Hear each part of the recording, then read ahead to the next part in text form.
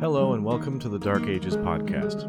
This is episode 8, Attilla Invictus.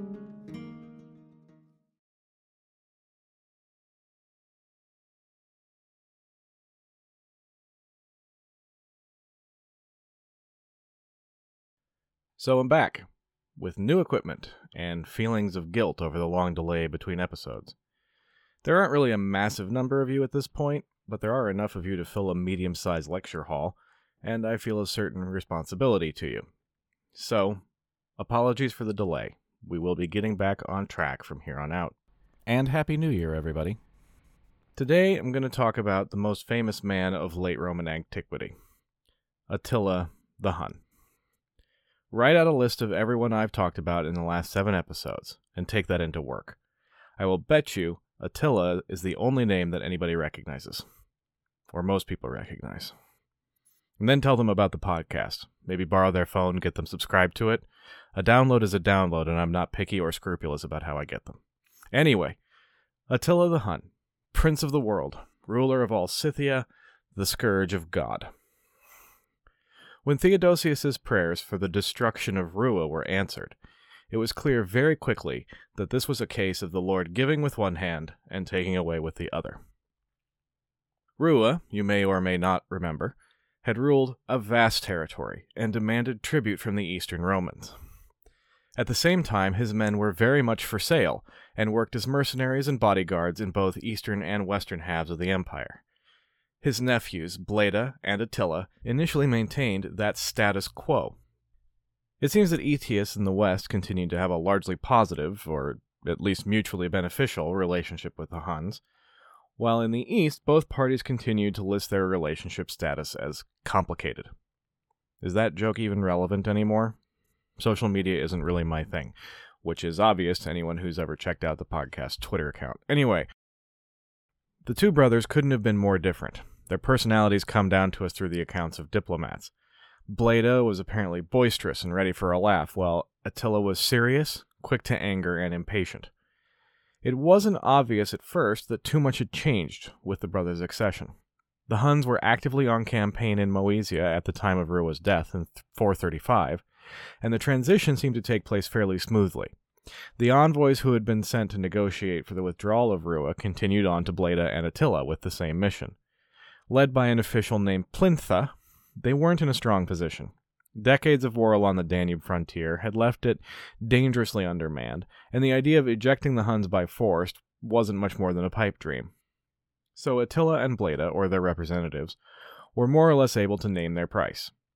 The two sides met at the city of Margus. Sitting astride their horses, even while negotiating, as was their custom, the Huns demanded that the tribute formerly paid to Rua be doubled to 700 pounds of gold per year. As always, the issue of fugitives being sheltered by the Romans came up, and the Romans agreed to surrender those that remained inside the empire. Romans taken prisoner were ransomed back at 8 solidi a head, and markets were open to the Hun traders. Having gotten literally everything they had asked for, the Huns withdrew. What the Huns did after they delivered this diplomatic walloping is not visible to us in any great detail.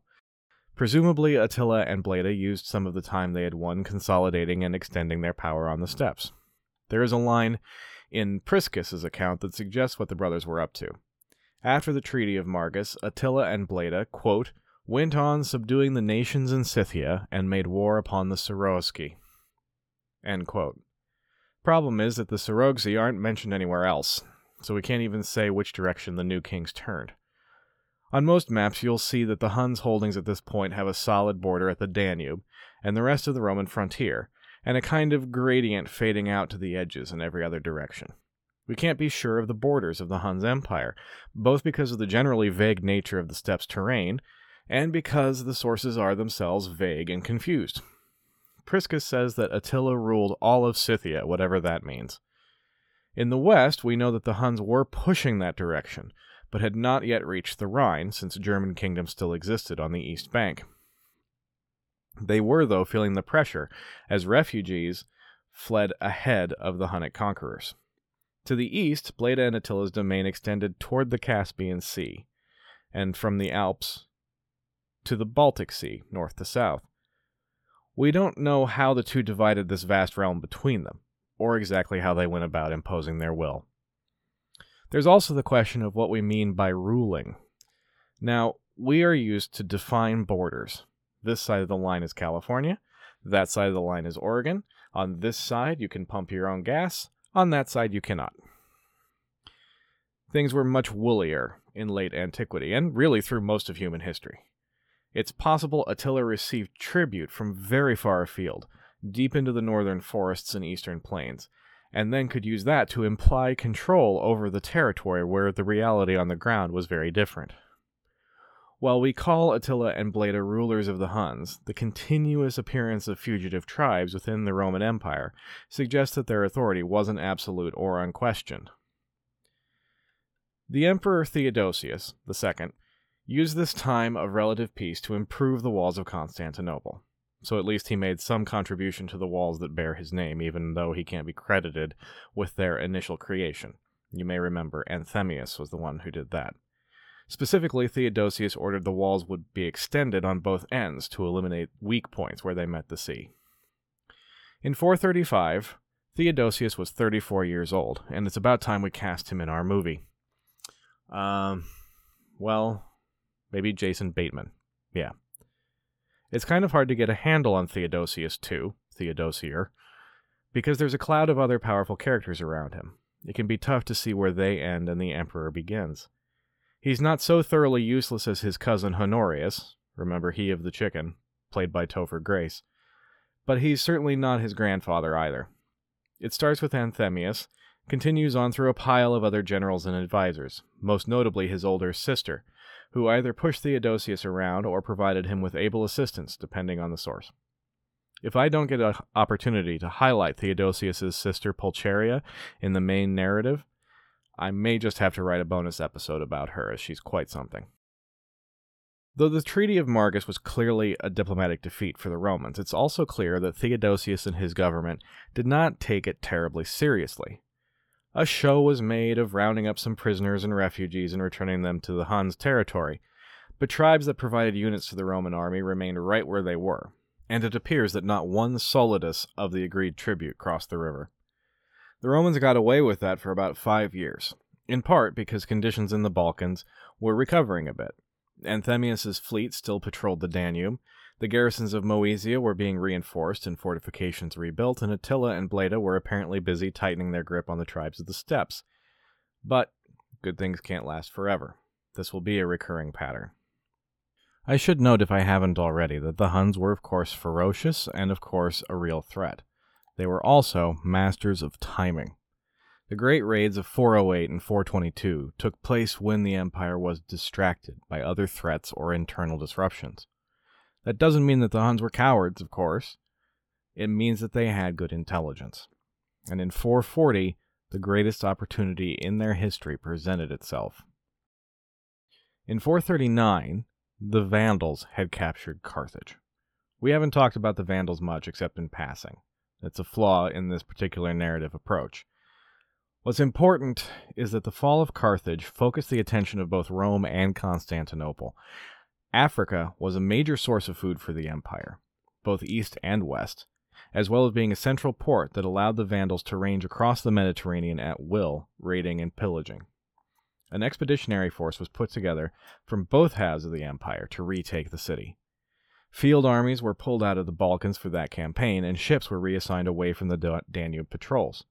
To make matters worse, the Persians chose that moment to invade Armenia, further distracting Constantinople from the now wide-open Danube frontier. To make matters even worser, the African campaign was an embarrassing failure, leading to the loss of a significant and irreplaceable chunk of manpower. All the Huns needed now was an excuse. The story that's told is that the Bishop of Margus, for reasons known only to himself, slipped across the river and desecrated and robbed some Hun grave sites on the other side. We don't know anything about this man, not even his name, but based on his later behavior, the story doesn't really seem too far-fetched. The Huns responded by attacking one of the trading posts over on their territory. They took the garrison by surprise, killed many, and expelled the traitors. The Romans protested, though when the bishop's behavior was pointed out, apparently the Roman ambassadors had no answer and just had to shuffle their feet and stare at the ground. The Huns crossed the Danube and raided through the countryside. They scored their first really painful hit with the capture and storm of Viminacium. Viminacium was the provincial capital of Moesia Superior and had a population between 30 and 40,000. The Huns razed it to the ground. In the words of Procopius, it was destroyed from the bottom of its foundations. The city would remain completely abandoned for over 100 years until it was rebuilt by Justinian. Its ruins are near the modern town of Kostolac in Serbia, by the way. There is no way I pronounced that right. This was destruction on a whole new scale.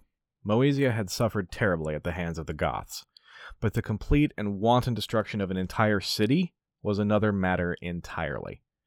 Terror spread across the province, and the population of Margus turned against that bishop of theirs. They demanded that he be turned over to the Huns. Apparently he caught wind of this, and following the first rule of a PR crisis management, got out in front of it. He slipped out of the city and made a separate deal with Attila and Bleda. They moved their force 10 miles south to Margus and waited. He opened the gates and vanished into Scythia, where he could hide from the emperor's inevitable vengeance. There is no further mention of what happened to him. I would like to think that he ultimately didn't last long, on the principle that traitors are generally despised by both sides of a conflict, but that's entirely my own probable wishful thinking. The consequences were just as complete as they had been at Viminacium. Margus was destroyed, and it was never rebuilt. Thanks, a**hole. The Huns turned west, their rear now secure. Sinigdunum, which is modern Belgrade, fell, and it also remained desolate until the reign of Justinian. They moved on, westward to Sirmium. Sirmium fell. That was a really big deal. 10 emperors had been born in Sirmium. The city's population had been estimated as high as 700,000 at its peak. Though it had declined during the Gothic Wars, it remained the linchpin of the Central Empire, the hinge where the west turned into the east. It was positioned at the junction of the east, west, and northern frontiers. It should never have fallen to a bunch of horse archers from the back end of nowhere. But that's what made the Huns really terrifying and different. Barbarian forces had always struggled with siege warfare. Cities fell to treachery or exhaustion. More often than not, barbarian forces simply broke against the walled Roman cities. Now the Huns had stormed 4 major cities in a single summer. How? It's not completely clear from the sources, but an entire generation of Hunnic mercenaries had served alongside Roman legions. It's entirely possible that at least some engineering knowledge had made its way into the Huns' army. Equally possible that a few engineers had as well. The fall of Sirmium ended the campaign of 441. The Huns had put Constantinople pretty firmly over the proverbial barrel. But the next year, somehow, there was a treaty in place. We know next to nothing about the terms of that treaty, but we can make some inferences based on later events. There was certainly some provision for tribute and for hostages. We know that because failure to deliver those things would be part of the casus belli for the Huns in later conflicts.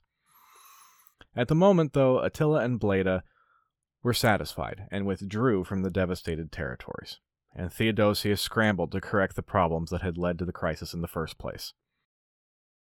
He was assisted in that work by his Praetorian prefect, Aspar. Aspar will be a fixture of East Roman politics for almost 50 years, so let's take a second to introduce him, and of course cast him for our movie. Aspar was the son of a Gothic commander named Ardaburius, who had distinguished himself fighting against Persians, and had been on the campaign against the usurper in the west that Aetius had been too late to save. Aspar's mother was of Gothic or Alan descent, and he had accompanied his father on that campaign in the west, and rose rapidly through the ranks. He became Magister Militum and then Praetorian Prefect. That made him an equal in rank to Aetius in the west, and similarly he was one of the great powers behind his emperor. As far as casting goes, I'm going with Eric Bana. It's the Dark Eyes. Is this helpful, by the way? Please let me know. Aspar, like Stilicho before him, represented a German clique in the court of Constantinople. Also like Stilicho, that made him unpopular with other factions. Though to be fair, factions generally hate each other no matter what nationality they are. It's the nature of factions. Aspar would hang on to power quite a bit longer than Stilicho did, though. The truce with the Huns gave Aspar some breathing room, and they rushed to correct the weaknesses that the campaign in Africa had created. Ships were returned to the Danube patrols. New coinage was struck to pay newly recruited armies. And by 443, Aspar and Theodosius felt sufficiently strong to stop whatever payments they had been making to the Huns without serious consequence. They were wrong. Quick digression before I start on the War of 443. You may have noticed that I have been inconsistent about referring to Attila and Bleda, or just the Huns. There's a reason for that. At some point in this period, Bleda disappears. It's pretty much universally assumed that Attila had him murdered, though exactly when or why isn't clear. He was almost certainly dead by 445, and possibly before. I say we don't know why, but obviously it was to consolidate all power into Attila's hands. We just don't know the immediate circumstances. So from here on, I'll be referring to Attila as sole leader of the Huns, though it's possible or even probable that Bleda was still alive at the time of the 443 campaign. It'll just make things cleaner. Jordanes related a story that gives some idea of how Attila sold his legitimacy to his people.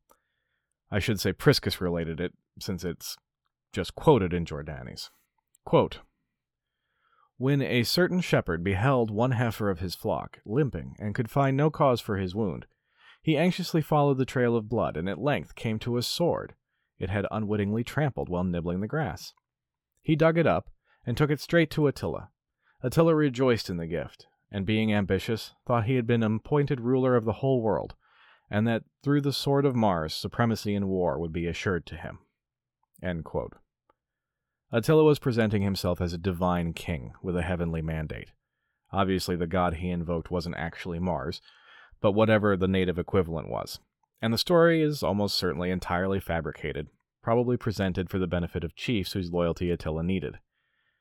That is a theme that will be coming up a lot in the course of the entire Dark Ages podcast, by the way, the political power of narratives. That's enough digression for now. Let's get back to the mayhem. Attila struck further east this time, crossing the river at Ratiaria in modern Bulgaria. The city fell quickly. Unlike his previous campaign, he didn't just raid up and down the borderlands along the Danube. He turned into the heart of the Balkan provinces. Priscus describes some of the mechanics of the assault that followed on Nisus, which is modern-day Niš in Bulgaria. Lots of cities that I am really doubtful of pronunciation on in this episode. Anyway, quote, "The barbarians bridged the river on the southern side, so that a large number of them could easily cross. At that point, they brought machines up to the city wall. First, they brought up beams laid on wheels. Men standing on the beams shot arrows at the defenders on the ramparts.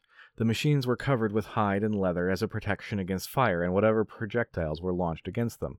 End quote. So, the Huns are using a kind of simplified siege tower, not to directly assault the walls, but to provide superior positioning for their archers. Priscus goes on and describes battering rams, as well as ladders being used. And before too long, Nisus fell and was devastated, just like Margus and Viminacium had been before. Strategically, this was of massive importance, as Nisus sat at the intersection of three significant roads. The Via Danubia would take an army eastward through Moesia to the Black Sea. The Via Graecia led south all the way to the port city of Thessalonica, and the Via Militaria led southeast, through the Haemus Mountains, straight to Constantinople. Quick side note, another digression. Some authors put the sack of Nisus as part of the 441 campaign. Others here in the later attack. I've gone with the latter because it simply makes more sense to me in the context of the campaign. Second side note, on geography. In past episodes, I've referred to the mountain range that separates central Bulgaria from the Danube basin as the Balkan Mountains. From now on, I will be using the more correct and less confusing Haemus Mountains. End footnote. The Huns' mobility had always been one of their greatest advantages, and now in combination of the Roman roads, their speed seemed nearly supernatural. Leaving behind the shell of Nisus, Attila marched southeast and sacked Serdica, and then Philippopolis. He effectively had complete control of the Balkan provinces, since between Nisus and Philippopolis he controlled the major through routes of the region. A few city garrisons managed to defy him. Adrianople, having withstood the Goths, also stood against the Huns, as did the port town of Heraclea. But the fortress city of Arcadiopolis fell before them, and that was uncomfortably close to the capital. And by uncomfortably close, I mean 100 miles away. 160 kilometers, if that's your jam. The roads behind the Hun armies were clawed with wagon loads of treasure and slaves being shipped back to the home territories. The spoils were enormous. Finally, Theodosius's newly raised army moved to counter the onslaught. Commanded by Aspar and 2 other German generals, whose name I will not bother you with right now, the force was well led, but it was green and untested and no match for Attila. They fought a series of encounters in the country northwest of Constantinople, but the Huns dominated every one. They blew through the army like I blow through a brunch buffet. Attila was in control of all of Thrace, but even with his relative skill at siegecraft, he knew he couldn't hope to overcome the walls of Constantinople. Instead, he busied himself crushing the last remnants of Aspar's army and waiting for the emperor to beg for terms. It didn't take long. All of the refugees and hostages that had been an issue for so long were to be surrendered at once. Presumably they would all meet horrifying fates at the hands of Attila, and many refused to go. Those the Romans simply executed, which the Huns apparently had no objection to. The tribute payments that were in arrears were to be paid immediately in full. That payment was calculated at 6,000 pounds of gold, with subsequent payments to be increased to 2,100 pounds annually. Gold ornamentation begins to appear much more frequently in Hunnic burial sites after this date. No doubt most of it sourced from the combination of the campaign's plunder and the new river of cash that now flowed northward out of Constantinople's treasury. My crude calculation puts the value of 6,000 Roman pounds of gold at $116 million today. Since we don't have a copy of the imperial budget, we can't really say whether that and the later payments were a burden. The earlier payments, in the hundreds of pounds range, were pretty standard subsidies in the diplomatic arsenal, so it probably wasn't backbreaking. There was no way for these payments to be spun as a subsidy or diplomatic gift, though. This was tribute, with the implied power imbalance on full display, and it was humiliating for the Romans. The end of the War of 443 brought peace of a kind to the Eastern Empire, but not tranquility. Attila continually sent ambassadors to Theodosius's court to raise some issue or other, or level some accusation of Roman acts against the treaty. Since it was a well-established custom for diplomats to be given rich gifts, Attila used these nuisance embassies to reward his followers at the empire's expense. Priscus summed up the Romans' precarious position neatly. Quote, "The barbarians, seeing the Romans' generosity as they avoided transgressing the treaty, kept sending whichever of his retainers he wanted to treat well, inventing reasons and finding empty pretenses. The Romans heeded every injunction and considered the despot's every command, whatever it was. Not only were they avoiding starting a war with him, but they also feared the Persians, who were in a state of preparation, the Vandals, who were drawing up in formation by the sea, the Isaurians, who were again practicing banditry, and the Saracens, who were overrunning the eastern end of their domain, and the Ethiopian races, who were unifying." End quote. The Romans were firmly chained to Attila's barrel, and had to put up with whatever he wanted to do. Don't think about that last bit too much. The Isaurians, by the way, were a tribe that occupied the mountains of central Anatolia. They were technically within the Roman Empire, but their Romanization had never been really complete, and they sometimes raided their more settled neighbors on the plains. I've tried to come up with a cheeky modern allegory for them, but I can't come up with anything that wouldn't offend somebody, so I'm just going to leave that there. This peace without rest persisted along the Danube for 4 years, during which time the veil is once again drawn across the Huns' activities. Attila probably spent his time making sure the parts of the realm that he had inherited from his brother remained loyal and integrated into his regime.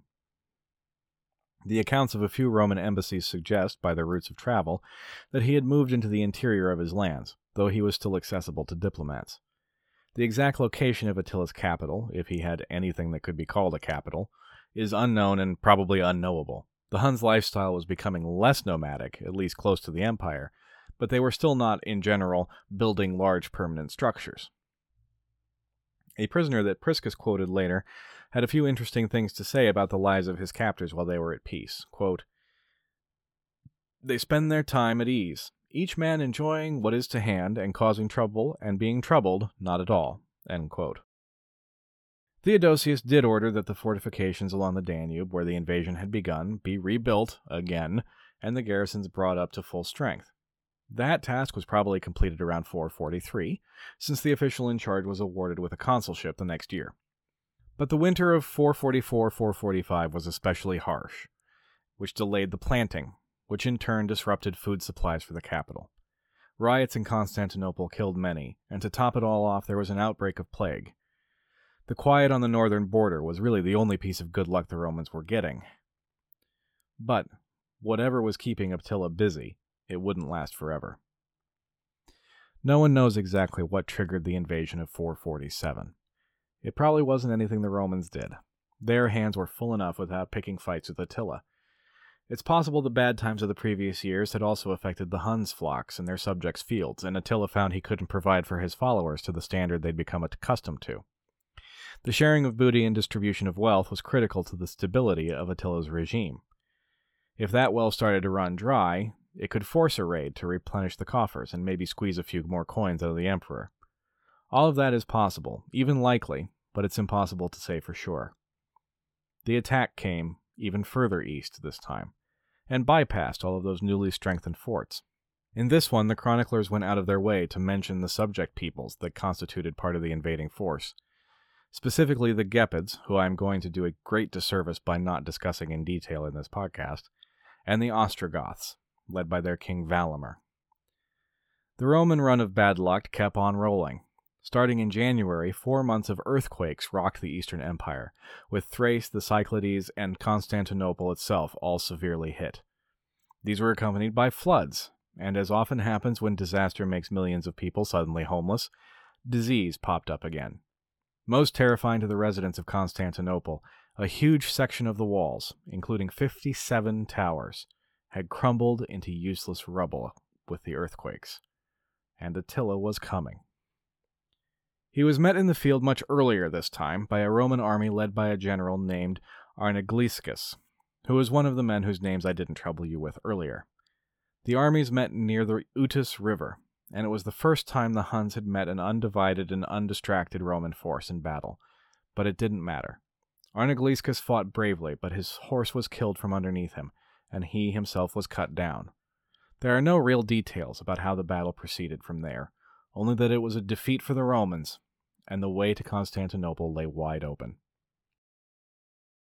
Back in the city, the initial panic about the catastrophe of the walls resolved itself into a monumental effort. Organized by the prefect Flavius Constantius, and drawing from the untapped energy of the factions that collected around chariot racers, the citizens of the capital restored the damaged walls no more than 2 months after they had fallen. Not only that, but a third wall was added to Anthemius' original 2, so the barrier facing an invader was now a 200-foot deep ring of fortification, overlooked by 100-foot high missile platforms.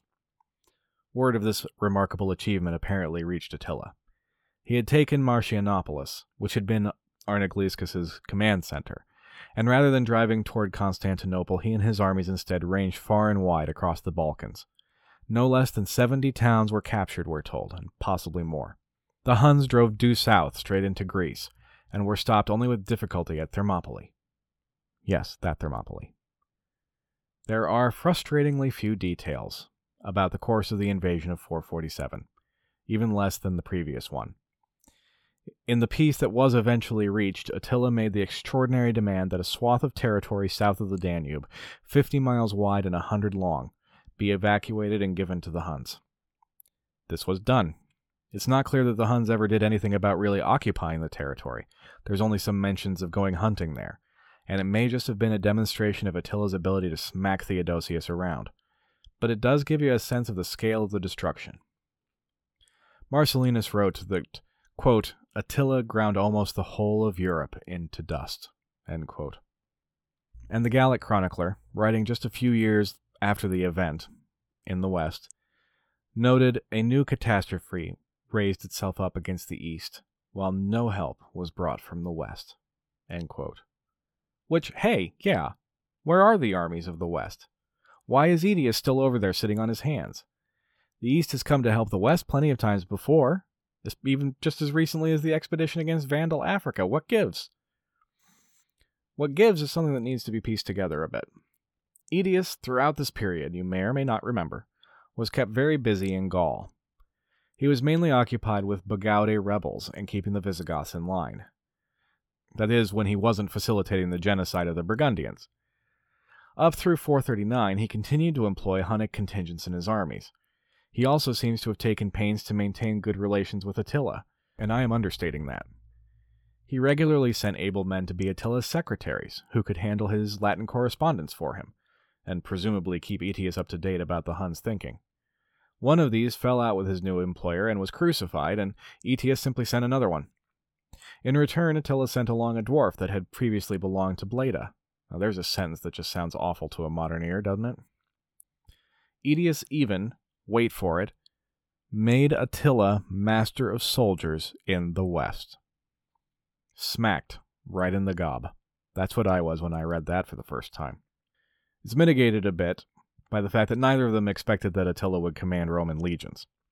The title was fairly regularly conferred in an honorary way on foreign leaders, but it did carry a significant salary, as well as a grain subsidy.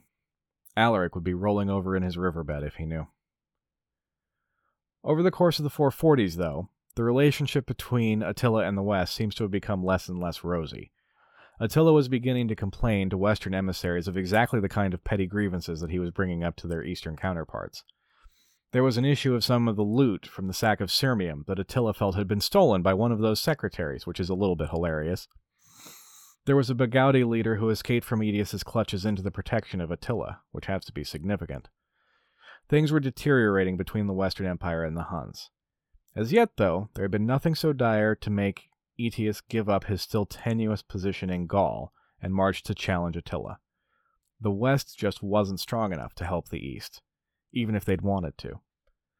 Ultimately, as we already know, what Aetius wanted would have very little effect on events, as Attila would take it upon himself to push his dominion all the way to the Atlantic. I'll talk about that in good time, but I'm going to shift gears a little bit. The story of Attila's success, as we've already seen, is entangled with the story of the Vandals' success. So, for now I'm going to leave the Huns hovering over the Romans and catch up on those Vandals. They've been poking around the edges of the story since the beginning, and I think it's time we found out how those Germans got all the way to Africa, what they have to do with Attila's war in the West. So next time will be the first episode on the Vandals. Don't worry, they won't take as long to introduce as the Goths, and we'll be right back with Attila before too long. I'm going to work on getting a map together of the 443 invasion, but the GIS program I've been using got all weird on me, and I need to figure it out. In the meantime, I found a neat map of the Roman road system, and we'll be linking that in the show notes along with other odds and ends that I may find. That road map can be very helpful in understanding the strategic importance of various cities in the Roman world. When next time will be is still up in the air, but it won't be more than 2 weeks. I think aiming for an episode every week was a touch overambitious of me. So after the new year, I'll be aiming for a bi-weekly format. It turns out that this podcasting thing is actually work, and I'm more impressed than ever by casters who can produce high-quality episodes every week, week in and week out. Props, guys. Mad props. As usual, please rate and review the cast on Apple Podcasts or wherever you happen to listen, and if you haven't already, subscribe to the show, so you get the new stuff as soon as I get it done. There is still Twitter, @DarkAgesPod, Facebook page, just search Dark Ages Podcast and you should get there, and an Instagram account, also @DarkAgesPod. I don't clog up your feed, mostly just updates of when things are dropping, so check those out if you're so inclined. Most of all, tell your friends. That's how these things grow, right? Of course it is. All right, I think that's everything. Thank you all so very much for listening. Until next time, take care.